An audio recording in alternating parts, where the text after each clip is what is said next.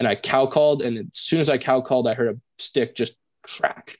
And so I immediately moved, changed locations, moved up farther down, kind of posted up in front of a like small sapling at my back, knocked an arrow and was like ready to draw. And the next thing I just hear this like coming down the trail. It was so loud. I could have sworn it was just this monster bull like flying around the corner. I see this flash of tan. I draw my bow. And then the next thing I realized, there's like this white face with like black stripes looking at me. And it was so close. I just put my top pin right in the center of its chest and just pulled through my shot. And then it ran 3 steps towards me, rolled, popped up, and did like a drunk walk. I mean, it just looked really, really hurt, and like went over the top of this little knob. And it took a long recovery, but we eventually found it. It was totally crazy though. I mean, I shot it at 9 yards frontal as it was basically coming at me.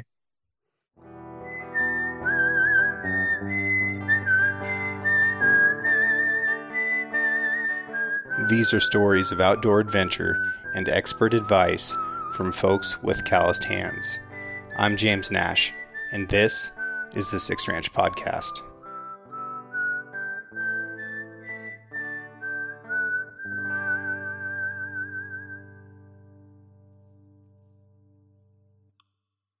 The Six Ranch Podcast is brought to you by Sig Sauer.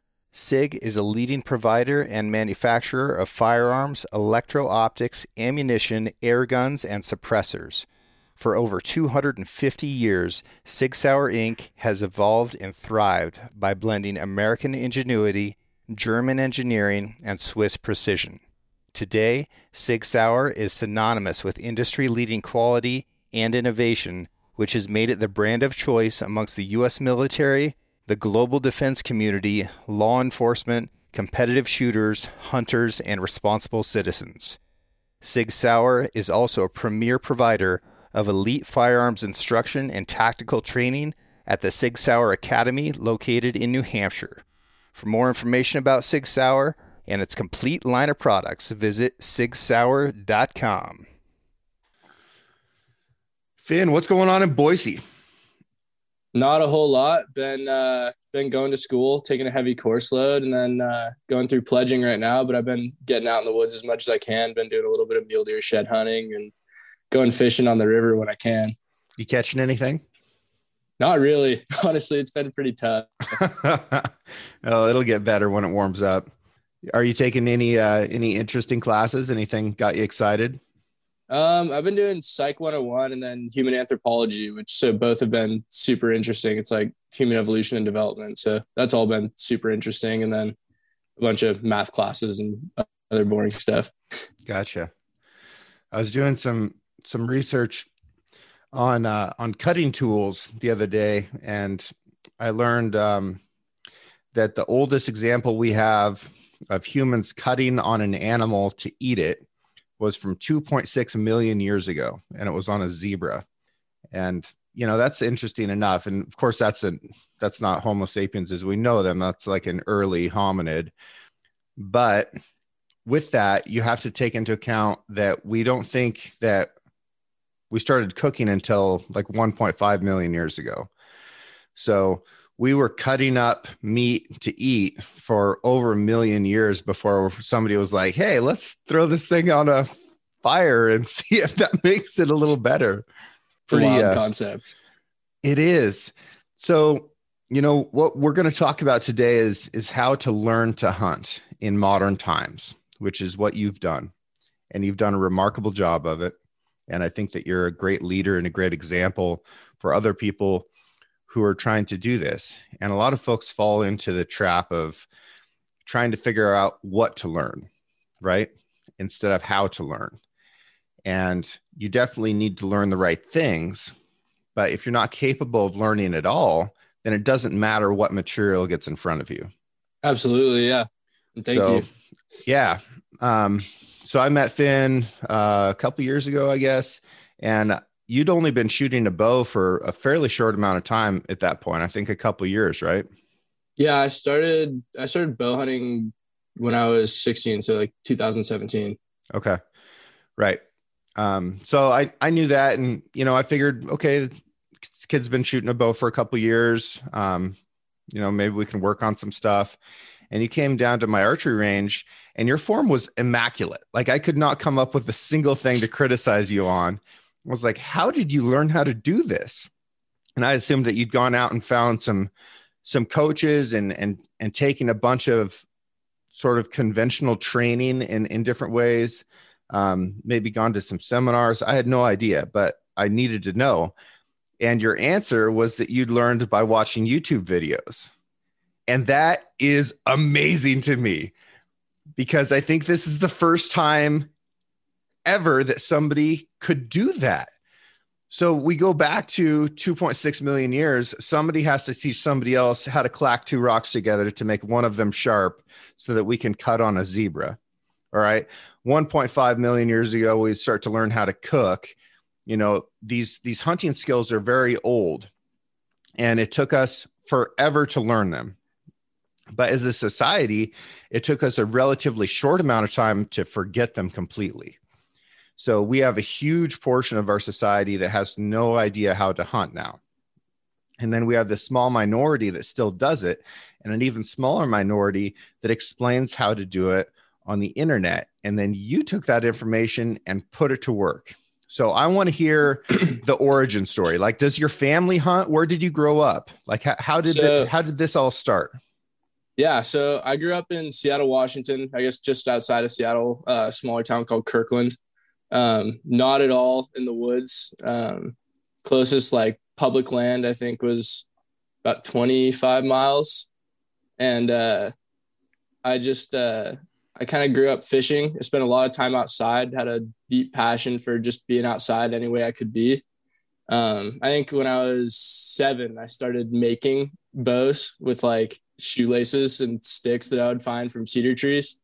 I was just obsessed from a super young age. And it kind of started with my grandpa used to hunt and he'd like tell me some stories and he got me into fishing. And then gradually that kind of just progressed into a couple stories that I completely fell in love with the idea of going out and getting my own food from the mountains. And eventually just picked up a bow from Cabela's. I think it was like their Bear Apprentice 3. It was like some little kid bow, 28 inches axle to axle, just this little thing. And I started shooting all the time. Eventually I decided to go deer hunting and I've just been obsessed since then pretty much. But I started that journey through learning from YouTube. Like I remember I had one hunting mentor that was my dad's really good friend who was kind of somebody that I could call and lean on. But I had to learn basically on my own. And I just remember going into like the YouTube search bar and looking up how to hunt black-tailed deer. And I would just like start watching every single video that I could, trying to gain more knowledge. And eventually, I think about 2 years ago, I started getting into podcasts and that's been like game changing. What are some podcasts that you like? I listen to yours a lot. I also listen to Elk Shape. I think that's one of the premier elk hunting podcasts. And then the Rich Outdoors with Cody Rich has also been really influential on me. Nice. And what about, YouTube channels? Are there channels that had a bigger impact on you than others?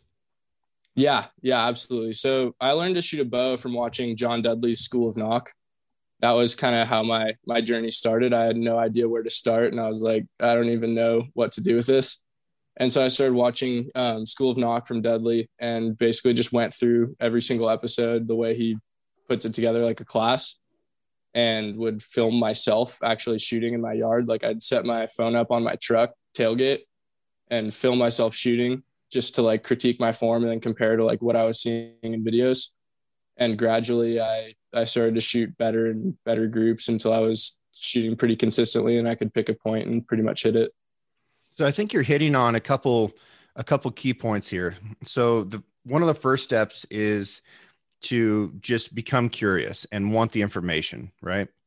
And whatever lights that fire for you is going to be different for every person. And then after that, you have to start gaining knowledge and exposing yourself to resources. So how old are you? I'm 19 now. 19. So, as a teenager, YouTube is going to be a go-to resource for all kinds of things for you. Like you've grown up with YouTube. Like I remember when YouTube started. That's weird to me. It was the early days of YouTube were so terrible. I thought this is going to go nowhere. And my friend Corey Otten showed me a YouTube video of another friend of ours that was like so incredibly grainy because digital cameras were, completely garbage at that point. And it was just of a dude that we knew like skateboarding in a hallway. And it was the dumbest thing I'd ever seen in my life. And I thought, this is like kind of interesting. Okay, somebody can put something on the internet, but like this is definitely going nowhere. And obviously I could not have been more wrong. So you grew up with YouTube as a resource. You went and you found that. And then you started putting it to practice and you started critiquing yourself. And that is a really, really important skill, is to be able to look at what you're doing. And again, you're utilizing modern technology of like a video camera and your cell phone to be able to see exactly what you're doing and make those critiques.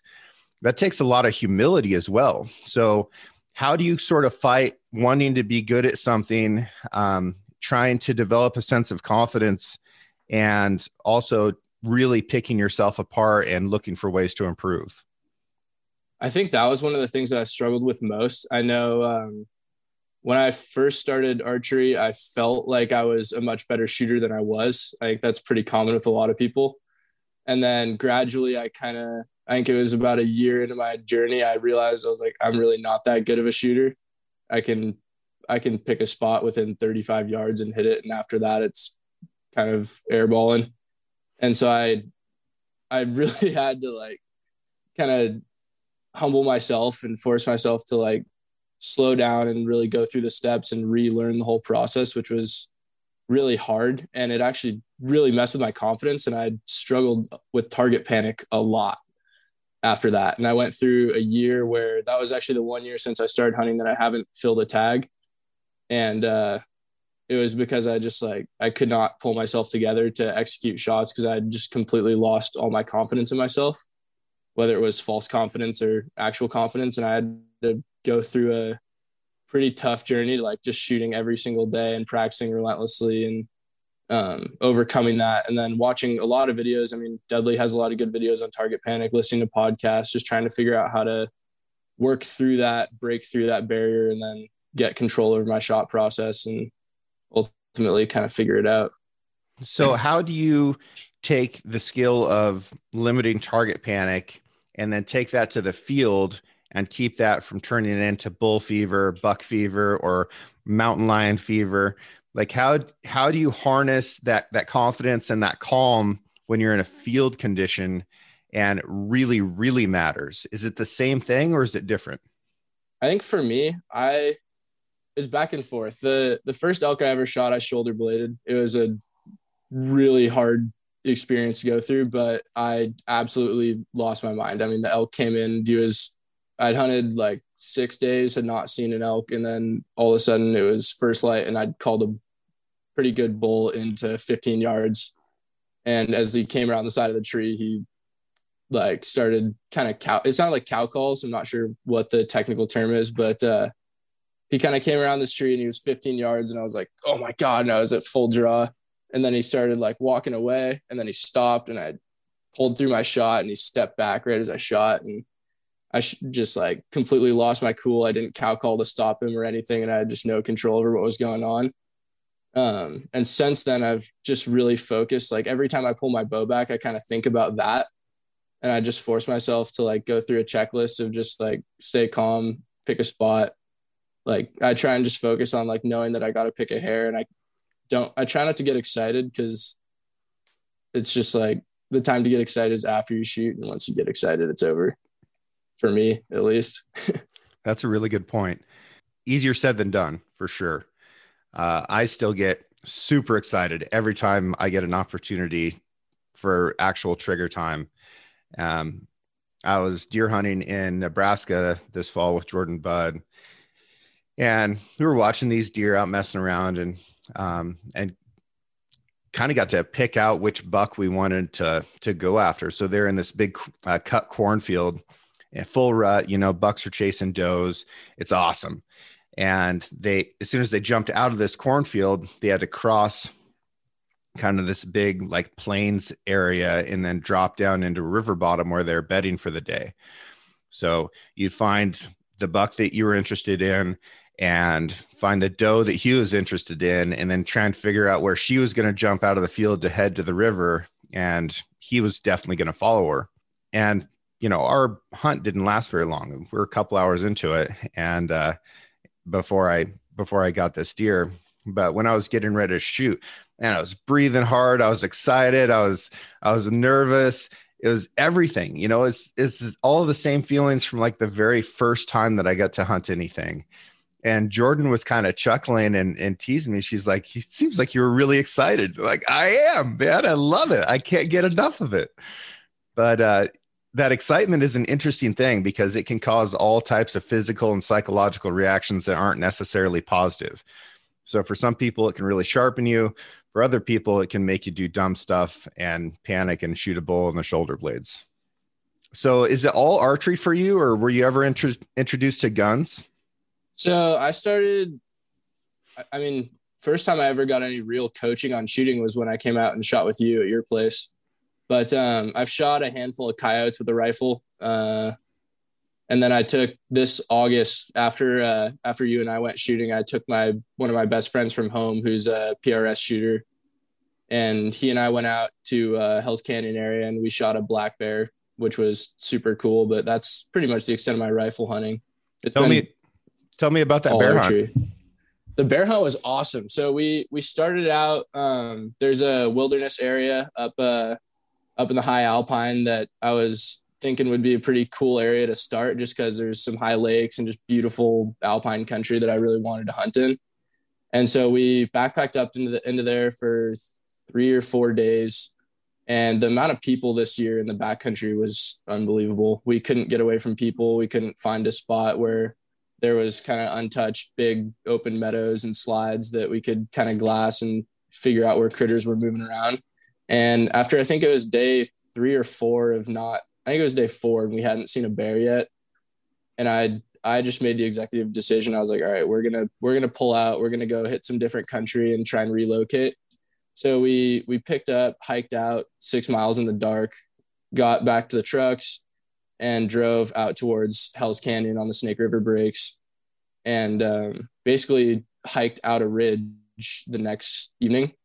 I set up a predator call because I was just thinking maybe if a coyote comes in, just keep my buddy interested. He hasn't done a lot of hunting. So I was like, anything that happens is awesome.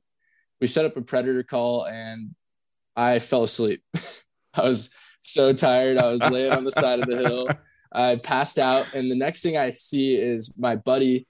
He's like popping his head up over the rocks because we set up about 50 yards apart. And he's popping his head up over the rocks. He's like doing this like crawling motion with his hands and like pointing down the canyon.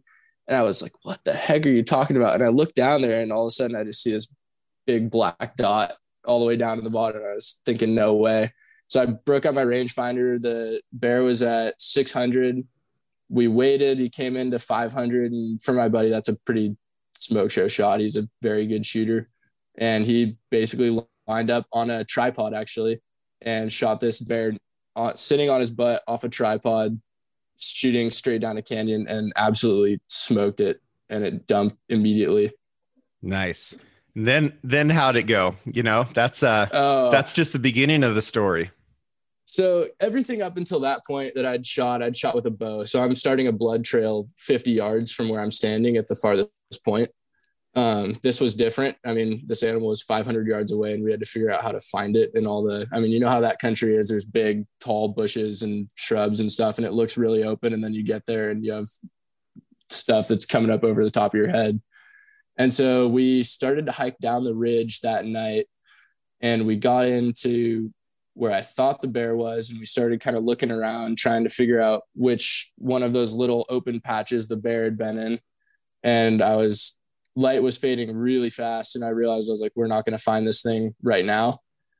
And it was super tough, but we had to kind of make an executive decision to pull out and climb out. And my buddy lost his headlamp in that super tall buckbrush that's out there. Yep. And so his headlamp got pulled off his head. I was the only one with a light, and we had to pull out, come back the next morning. So we got up next morning about 3:30 this time with a smarter approach.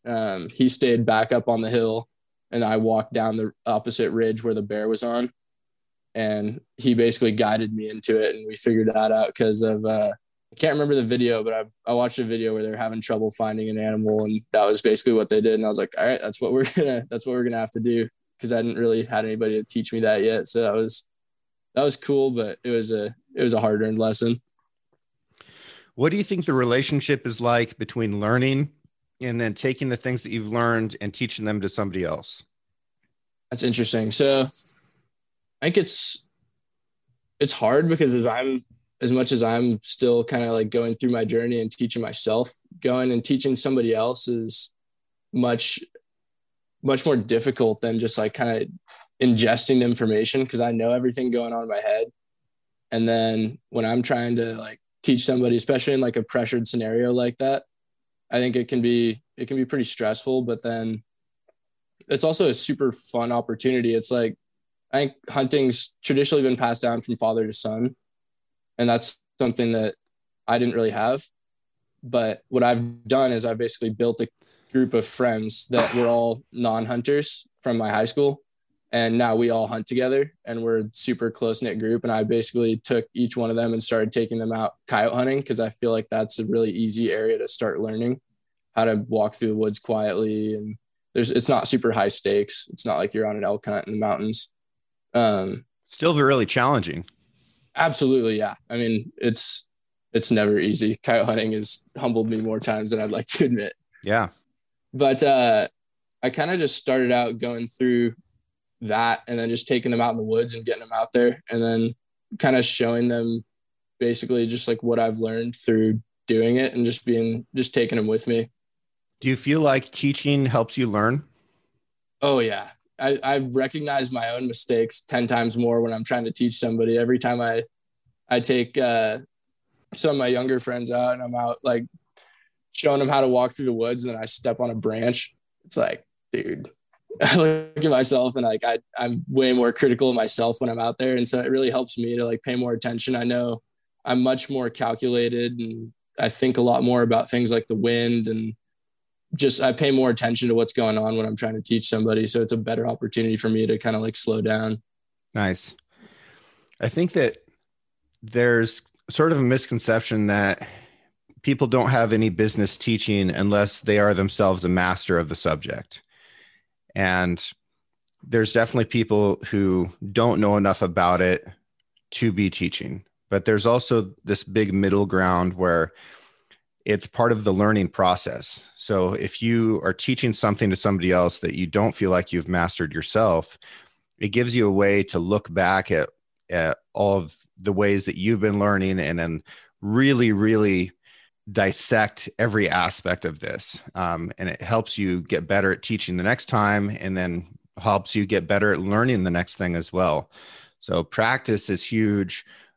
Exposure to knowledge is huge. But then as we get into this next level, we're starting to teach other people, and that just is a huge catalyst for that higher level of understanding. And I think it's important that you're taking that step as you're moving forward.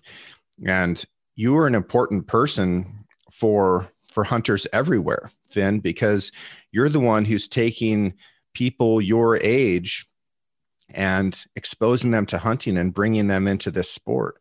And we've got to have that. We've got to have you.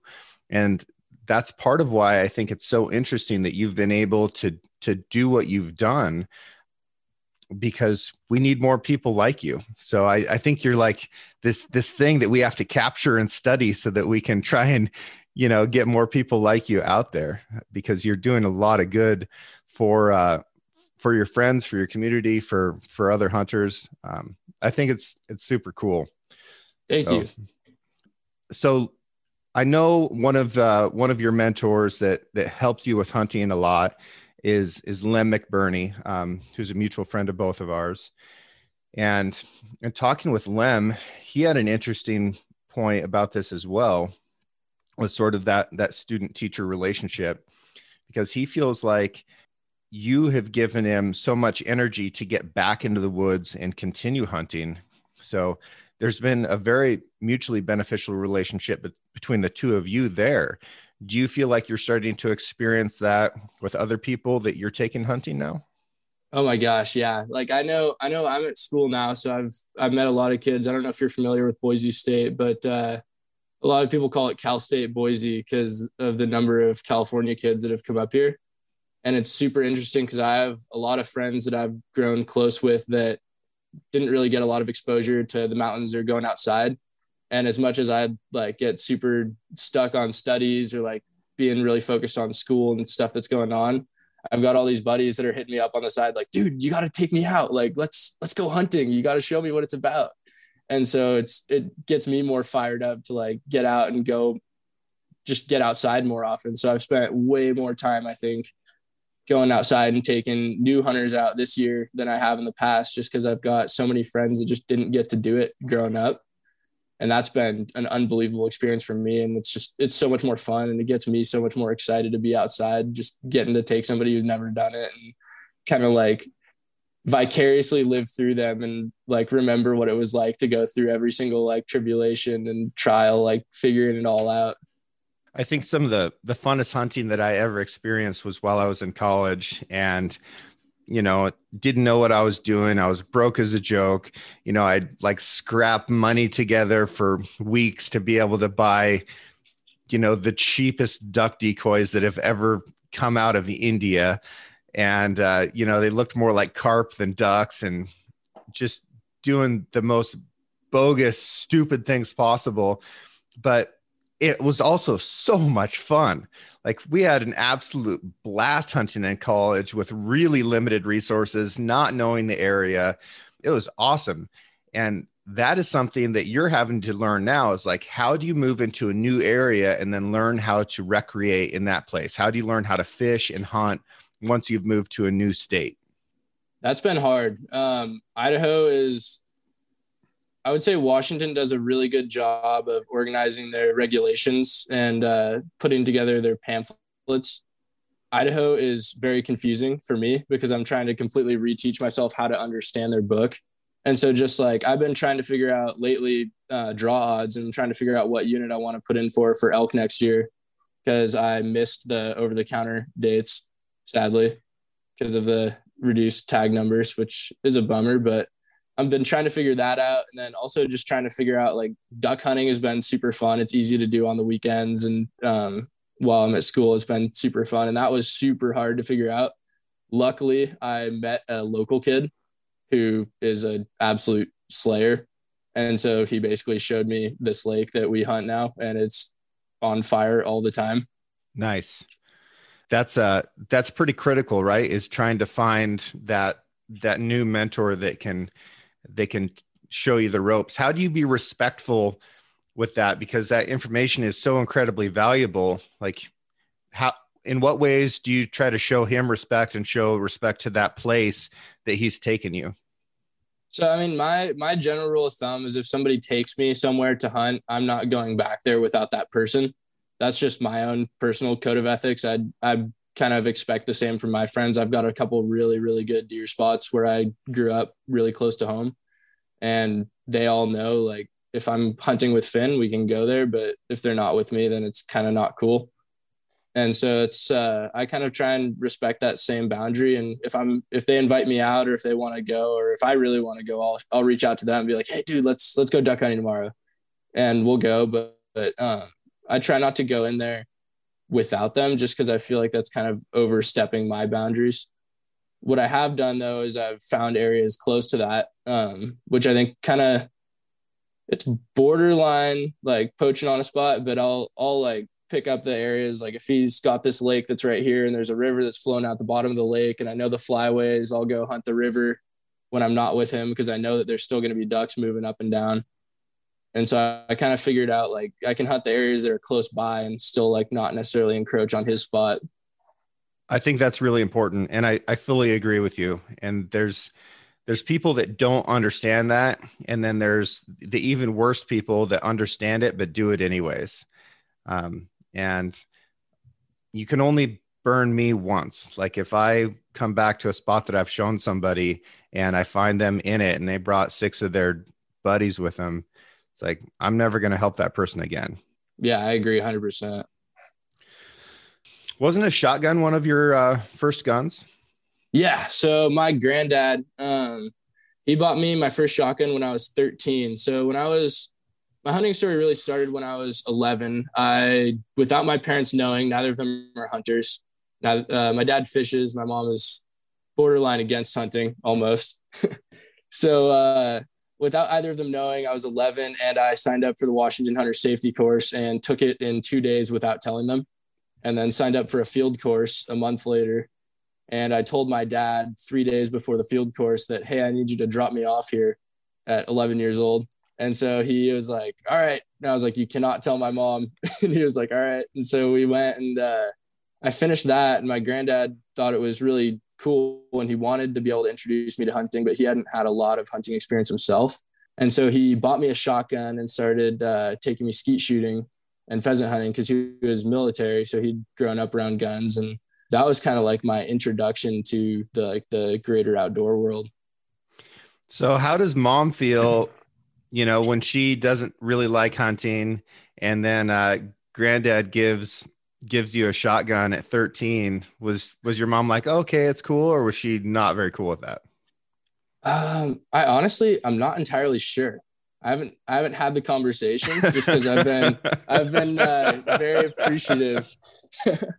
I've been very appreciative of the opportunities that I've been blessed with. And I try not to push the boundaries in that direction. I just don't ask questions and just take things for what they are as much as I can. I know that she definitely did not want that gun in our house for a long time. So that gun lived with my granddad until I think I was 17, probably. And then I had that shotgun allowed in my house, which was pretty sweet. That's so funny.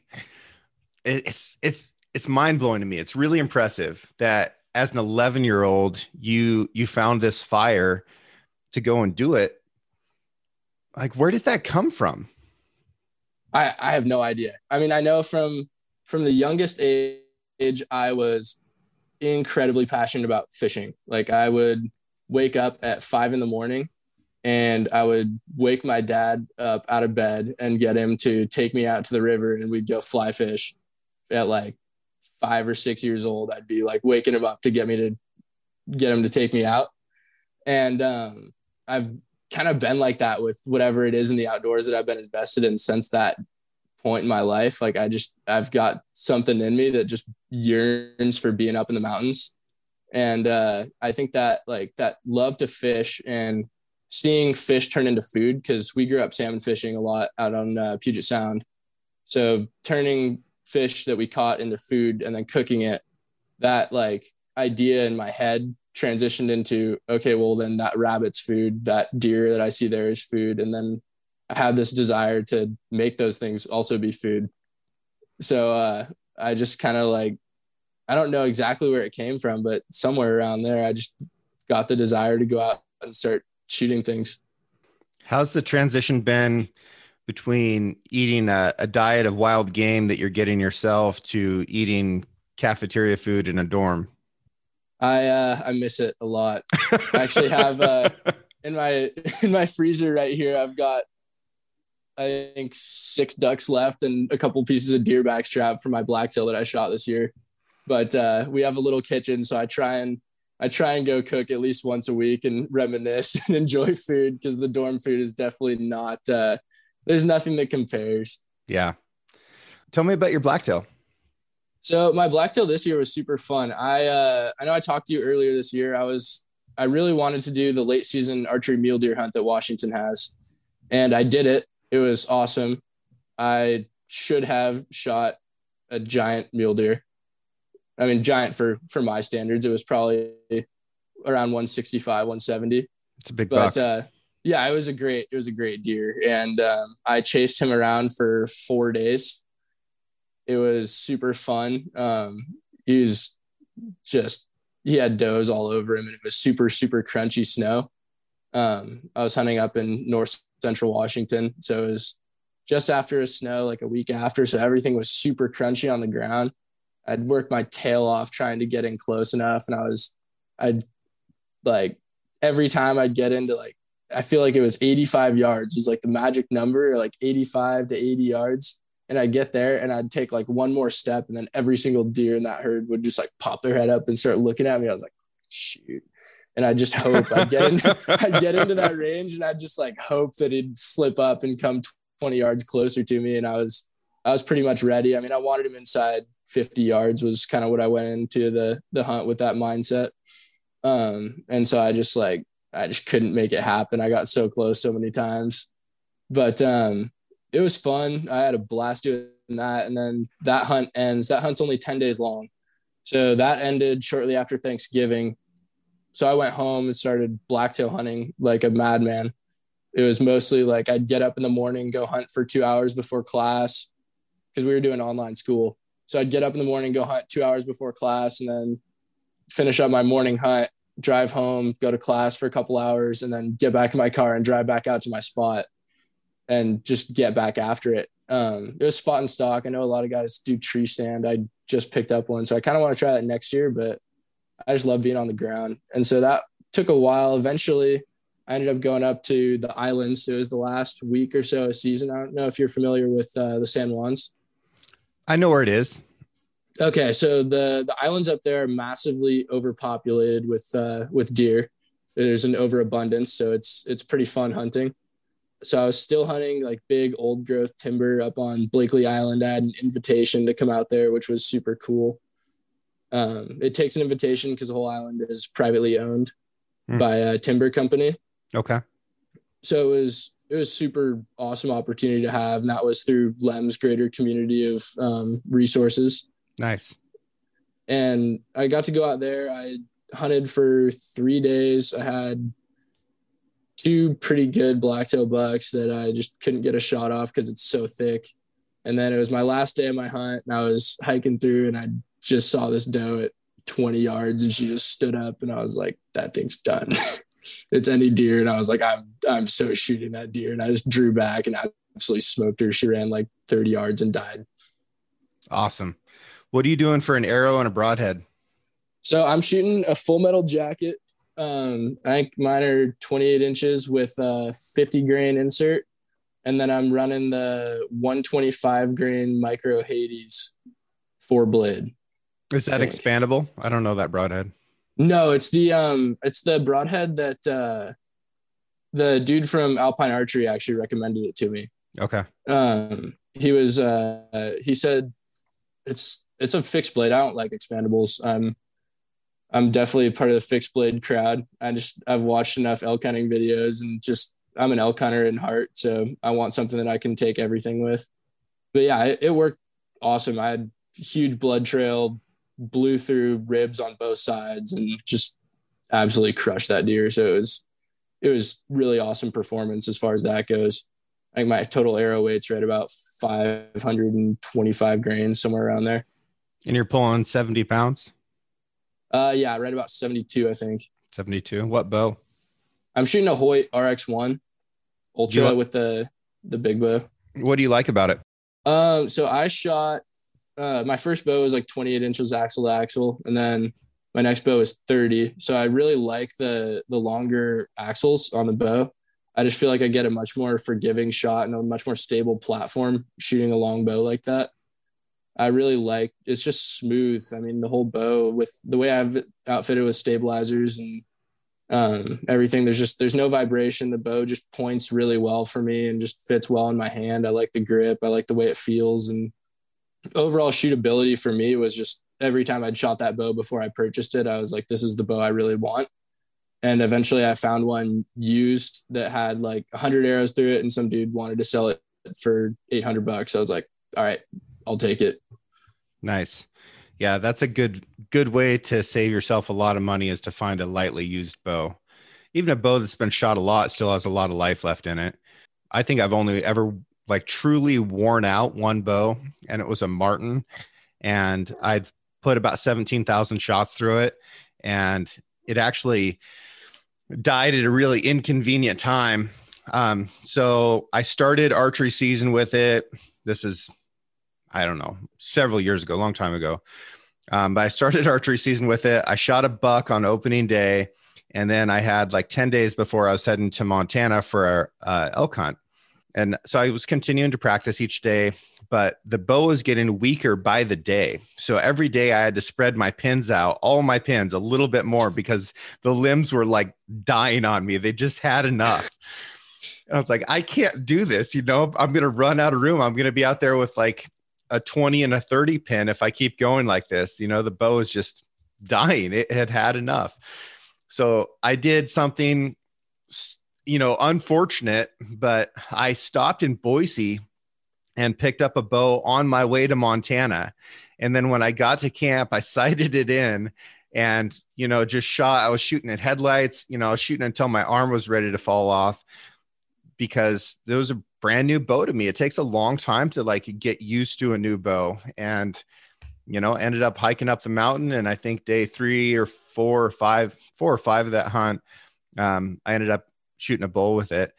And that's totally something that I feel hypocritical about, because I would never recommend that somebody pick up a bow on their way to elk camp to, you know, go hunting with. Like, that's crazy sauce.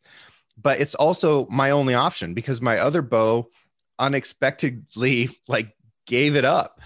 So it was a big challenge, but that was a Hoyt too, actually. And I only shot it for that season, and then I got rid of it because it just didn't suit me that well. But no, it's fun figuring all this stuff out, isn't it, man? Yeah. Oh my gosh. The whole journey is fun. You're shooting prime now, right? Yep. So I've got a couple primes that I'm shooting. They're all 80-pound limb bows, and you know, they just fit me really well. And you know, I use Alpine Archery in LeGrand, tremendous shop, and they're really, really good at tuning primes. So I think that's an important factor. Like, finding a bow that fits you is one thing, but finding a bow that your pro shop is good at working on is equally important, right?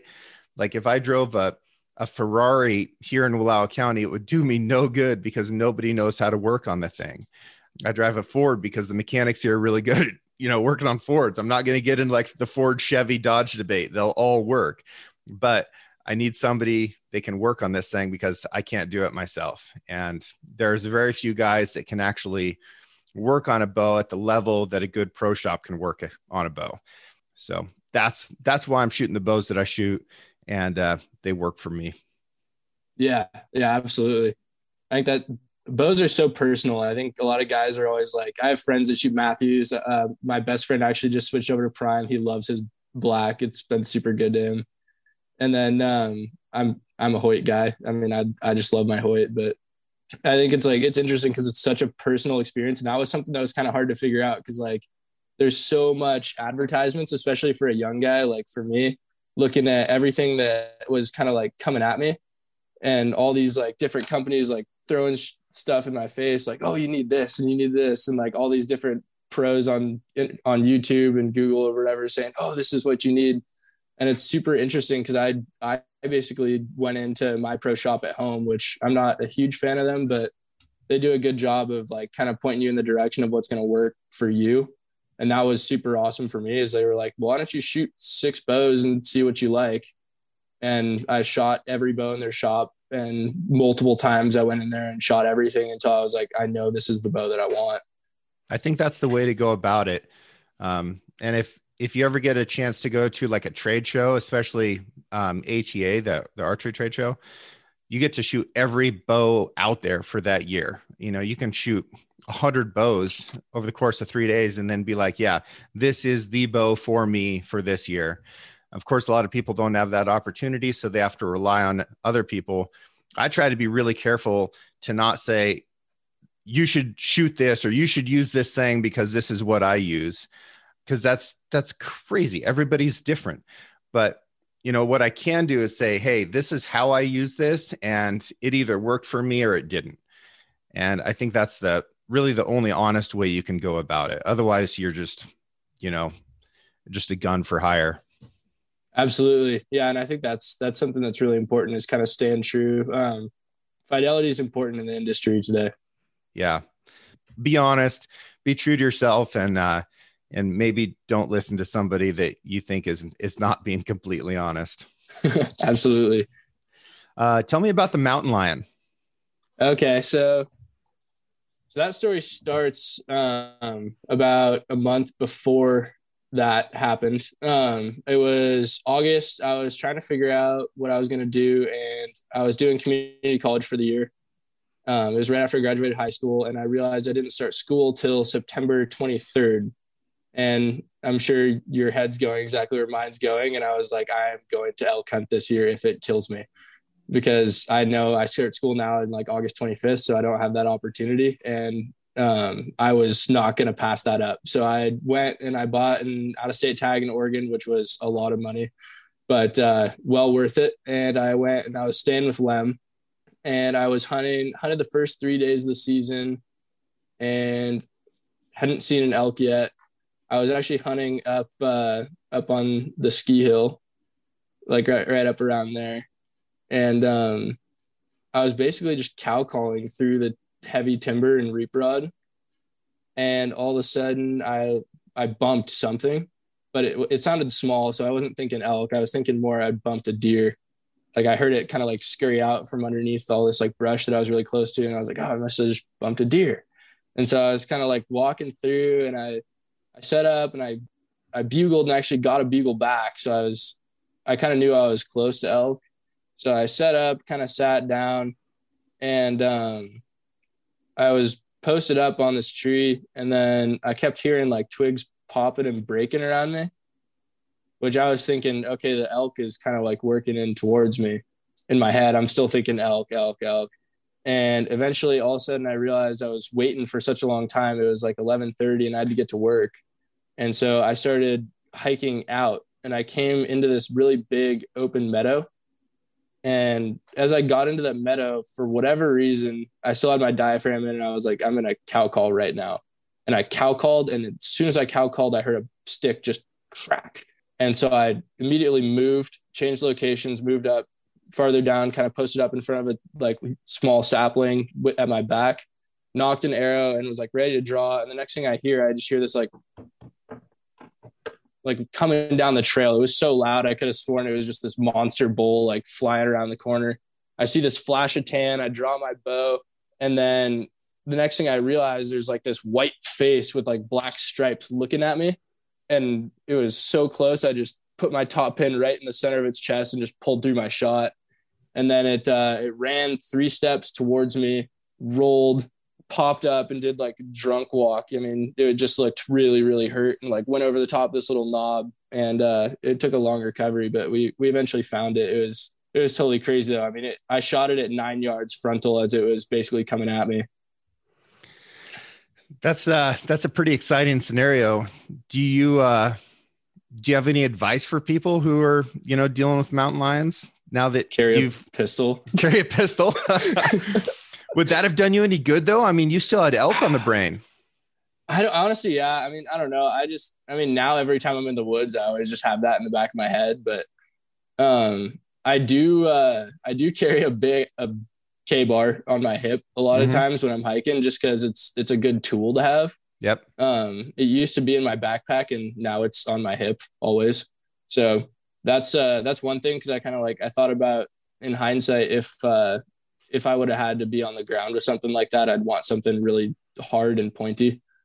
So that was one of the newer things that I do now, is I've usually got that on my waist belt on my backpack. But I think carrying a pistol is a big advantage. But in that situation, I think that situation is kind of 1 in a million. I don't think that happens very often. But then I heard about a story like that. I know earlier this year during elk season, I saw something like that on your Instagram story. Somebody else kind of had a similar thing happen. Yeah. I've actually heard that a very similar story from a lot of different people. Man, a lot of them have been lucky enough to get that shot off and get that frontal shot on a lion as it's coming in. But you've got to have your shot sequence, like it has to be so dialed. You can't be in a place where you're thinking about it. You have to be able to shoot, and not just shoot. Like you have to be able to shoot accurately under the most pressure that you can imagine, because your life is on the line. Like you're about to get jacked up by a cat that's 100 times stronger than you, So yeah, I do. All that practice, like it can matter. It can matter a lot. I tend to think that people practice shooting too much, and that they focus strictly on shooting. And part of it is because shooting is really fun. It's a fun thing to practice. I'd like to see people practice walking quietly a little bit more, or practice trying to learn when the wind is going to switch, or, practice like just getting set up. Like, how quickly can you go from walking to, having your rifle up ready to fire, or having, an arrow knocked on the string and ready to draw. Like, those are really important skills that people should be practicing more of. But then we come into a situation like what you were dealing with. It's like, damn, man, like shooting has to be so ingrained into your body that it's all muscle memory and not necessarily instinct, but it's something that you can do without thinking and do quickly and do well. Yeah, absolutely. I mean, I know for sure, like that 10-yard under shot is pretty much for me. I don't even have to think, because I have a back alley at my home in Seattle area where that's where I shoot. And so like the farthest I can shoot is 20 yards. And so I'm very practiced at just like rapid fire, just like slinging through arrows for an afternoon. And that shot is like something, not necessarily that, but something I'd visualized a lot was like quick opportunities, especially going into that season, because I knew I was spending a lot of money on an out-of-state elk tag, and I wanted to kind of visualize like what I needed to be able to do to make sure that if I got the one opportunity that I might get, I was going to be clutch in that moment. And so a lot of times when I was shooting, I would actually, I think I heard about that on a podcast, but it was talking about just like visualizing your shot opportunities every time you shoot your bow. So like rather than just drawing back and aiming at a black dot on a target and pulling through your shot and just making sure your execution's really good, I started to get really into shooting and visualizing like, okay, there's a tree right there. My target's right here. I'm watching this elk come. He's coming. And now he's turning broadside. He's stopped, and now I'm going to shoot. And I would kind of visualize that as I was shooting. And so I think kind of practicing those scenarios really helped me in that situation. Well, as a guide, I've seen more close shots missed than long shots. And my feeling is that people tend to think that, okay, it doesn't matter at this point. Like I can just shoot, and I don't care what weapon system it is. They don't show enough respect to the process for a close shot. So if you treat that process like religion, then you can still do it right. But if you're like, it's 10 yards away, all I have to do is pull back and let go, like you're going to miss. So, oh yeah, get religious about the process. Absolutely. Yeah. I learned that lesson the hard way. This year, actually, I missed, so on that blacktail hunt, I missed deer because I was the buck. So I basically came around, there were two forkhorns, and it was really late in the season, which kind of shocked me. It was late December, but they were actually fighting each other, and they were just sparring. And I came around this little knob, and there was like a crook of a tree that I could slip an arrow through. And I got so excited. I already had an arrow knocked. I just drew back. I was like, this is point blank. And I just shot and stuck my arrow straight into the tree. And it was just, I wasn't humble enough. And I didn't take the time to like really focus and make sure like, okay, is this tree so close that my arrow is going to smack into this tree 3 feet from my bow? And like, I just didn't slow down. And like, that's a hard lesson to learn. But so let's say you're talking to, an 11-year-old kid whose family doesn't hunt and they live in downtown someplace, or you're talking to anybody of any age that wants to learn how to hunt, but they don't have that mentorship. They don't have the people around them to teach them. What advice do you have for those people to be able to get to where you are? I would say, I think the biggest thing is just be motivated to learn. Like just take information from every source you possibly can. I know for me, like I was relentless. Like I would stay up till 2 a.m. some nights watching YouTube videos, reading forums. I know for me personally, like Washington has I don't know if you ever heard of like Hunt Washington. There's a forum up there that we have, and it's like statewide. And that forum did more for me personally in my learning how to actually hunt and what areas hold animals in Washington than I think any other possible resource that I've had access to. So like getting into forums, because people will give up stuff that you would be shocked. Like when you go through those forums, like people will give you like basically GPS coordinates to their favorite elk spot on the west side, and like just stuff like that. And it's just like shocking, but you just like, you'll find stuff like, oh, I was up this trailhead and I like so-and-so happened while I was elk hunting, and they're telling some story and they're not even thinking about the fact that they're just giving you their elk spot.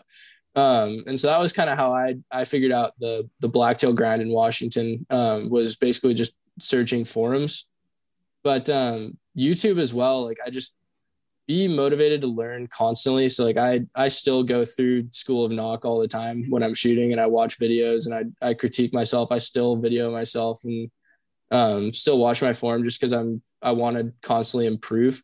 So I think like John Dudley is an incredible resource. Born and Raised taught me how to elk hunt through observation.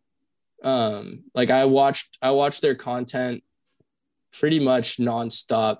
Like I've seen every one of their videos except for I haven't had time to watch Land of the Free this year just because I've been so busy with school. But they give so much information and they talk so much because they want to help people, and they're just really generous, good dudes.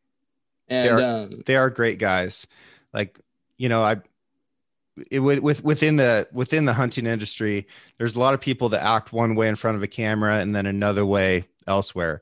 Those guys are the same all the time. They're just good dudes. Yeah, I remember you and I got to talk about that when we hung out.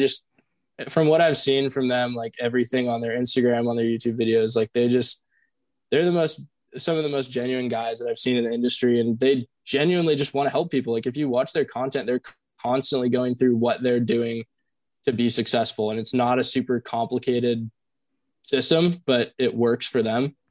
And so like that was something that I just really learned from, and I'd watch and like I'd learn from their mistakes. I mean, I've seen the videos where somebody hits a branch, and I've seen the videos where somebody shoots over the top of a bull because of bad range, and all of those little mistakes are things that being able to watch that in a video has saved me the hard learned lessons, because I haven't had to like go through it myself. I can see their pain and like kind of visualize and like feel what it's like and realize like, okay, that's something that I need to like do this instead of that, and learn from those lessons. And I mean, obviously, especially bow hunting is a like constant learning and constant mistakes, but it's helped me tremendously just like watching videos constantly and trying to pay attention to the mistakes that other people make so that I don't have to make them myself. That's awesome. Yeah.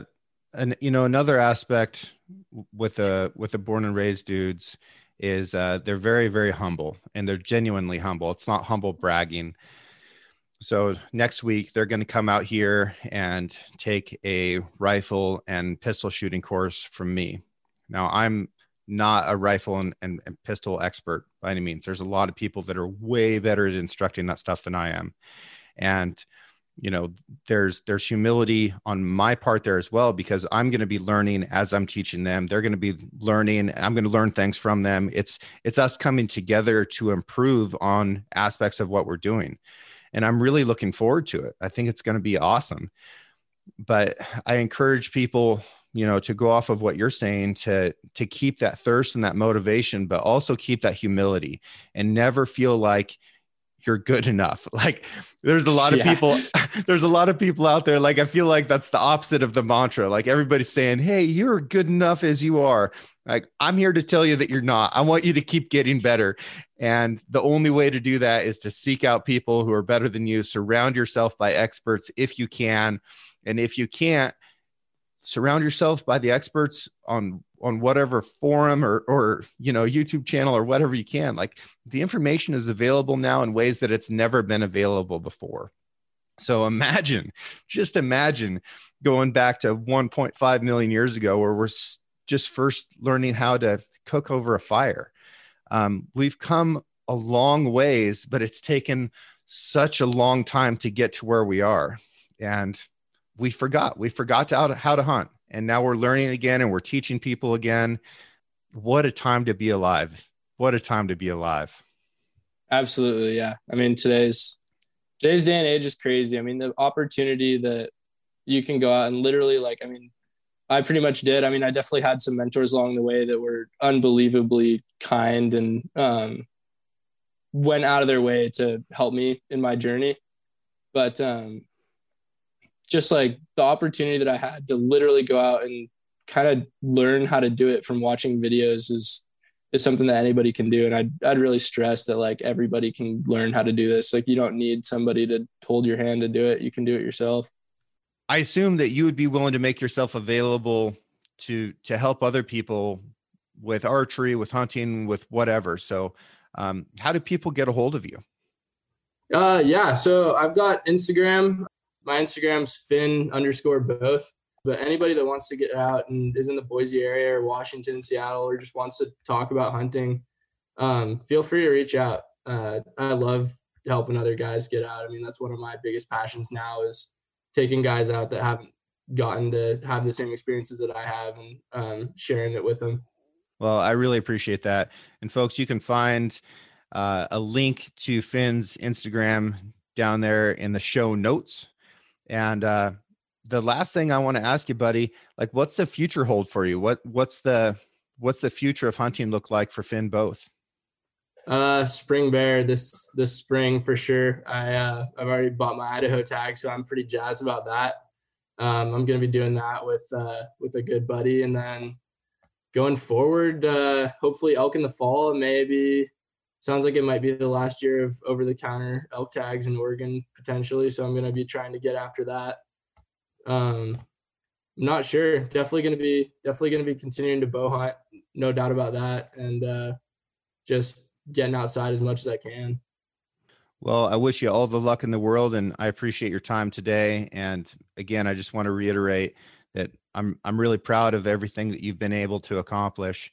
And I think you're setting a tremendous example for other people who are trying to get into hunting and they don't have that close mentor. They don't have that father that can take them, or that uncle or aunt or whatever. Like you really accomplished a lot. And I think that you're only just getting started. Thank you so much. I really appreciate you having me out, James. All right, brother. Take care. You too. This episode is brought to you by Stanley. It's that iconic hammer-tone green thermos that women filled with soup while they were building B-17s, and men used to carry coffee when they flew those bombers into combat. It's that faded stainless steel bottle that's seen more trees felled and calves branded and barbed wire stretched than any living man. 6 generations of Americans have been using Stanley to keep their coffee hot and their beer cold. They have a 100% leak-proof lifetime guarantee, and now it's not just the old green thermos. They have camp cookware, drinkware for that evening scotch, coolers, and some sweet titanium bottles that are light enough you'll throw one in your pack when you go hunting. I love a company that lasts by making gear that lasts. And if you are anything like me, you will also appreciate gear that's more likely to end up in your will than a landfill. I'm not offering a promo code where I get a kickback because that just isn't my style. But they do have a sale starting March 1st over at Stanley1913.com. Check it out.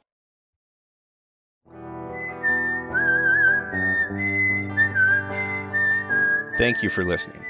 If you enjoyed this episode, please subscribe and share the show with a friend. You can also rate the podcast and leave a review.